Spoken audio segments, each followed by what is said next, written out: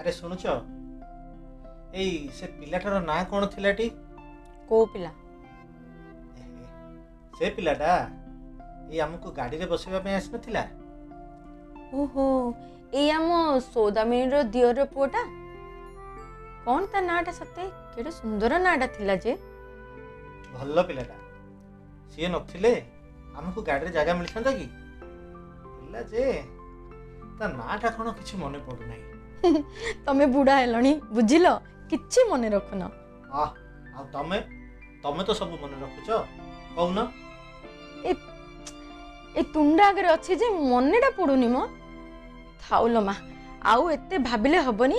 ଯାଉଛି ଚା ଟିକେ କରି ଆଣିବି। ତମେ ତ ବସି ଖବରକାଗଜ ପଢିବା ଲୋକ, ତମକୁ ତା ନା ଆ ନା କିଏ ଦରକାର, କାହିଁକି ଦରକାର ଯେ କହିଲ?